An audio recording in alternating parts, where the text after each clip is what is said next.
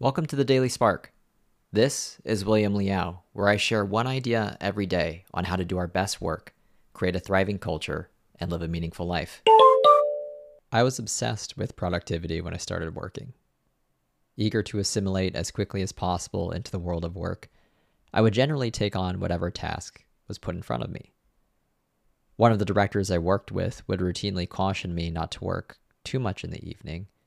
And while I didn't think much of this advice at the time, I would later learn about the importance of boundaries and rest in the years following. That's a story for another day, though. Back to my point, initially being focused solely on productivity appeared to serve me well. It exposed me to a lot of different functions in my first company, which accelerated my learning about how the business was run and how to think about it. This was invaluable knowledge. After having taken on multiple roles with increasing levels of responsibility, however, this desire to simply do that once served me so well has become more of a weakness than a strength. Being productive and effective are not the same thing. To be productive is to do many things. To be effective is to accomplish the right actions that are instrumental in helping you and your team achieve success.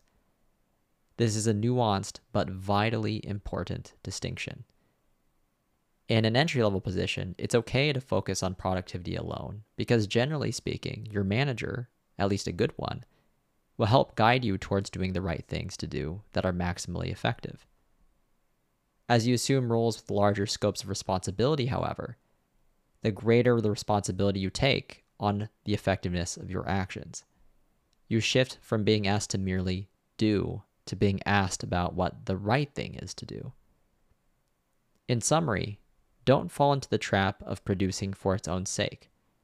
Hustling isn't about hustling.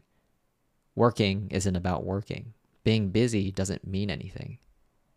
There's a purpose to our efforts, and it's only after you've thought about what the right effort is, the specific actions that will serve you and your team the most, that you will be able to champion progress.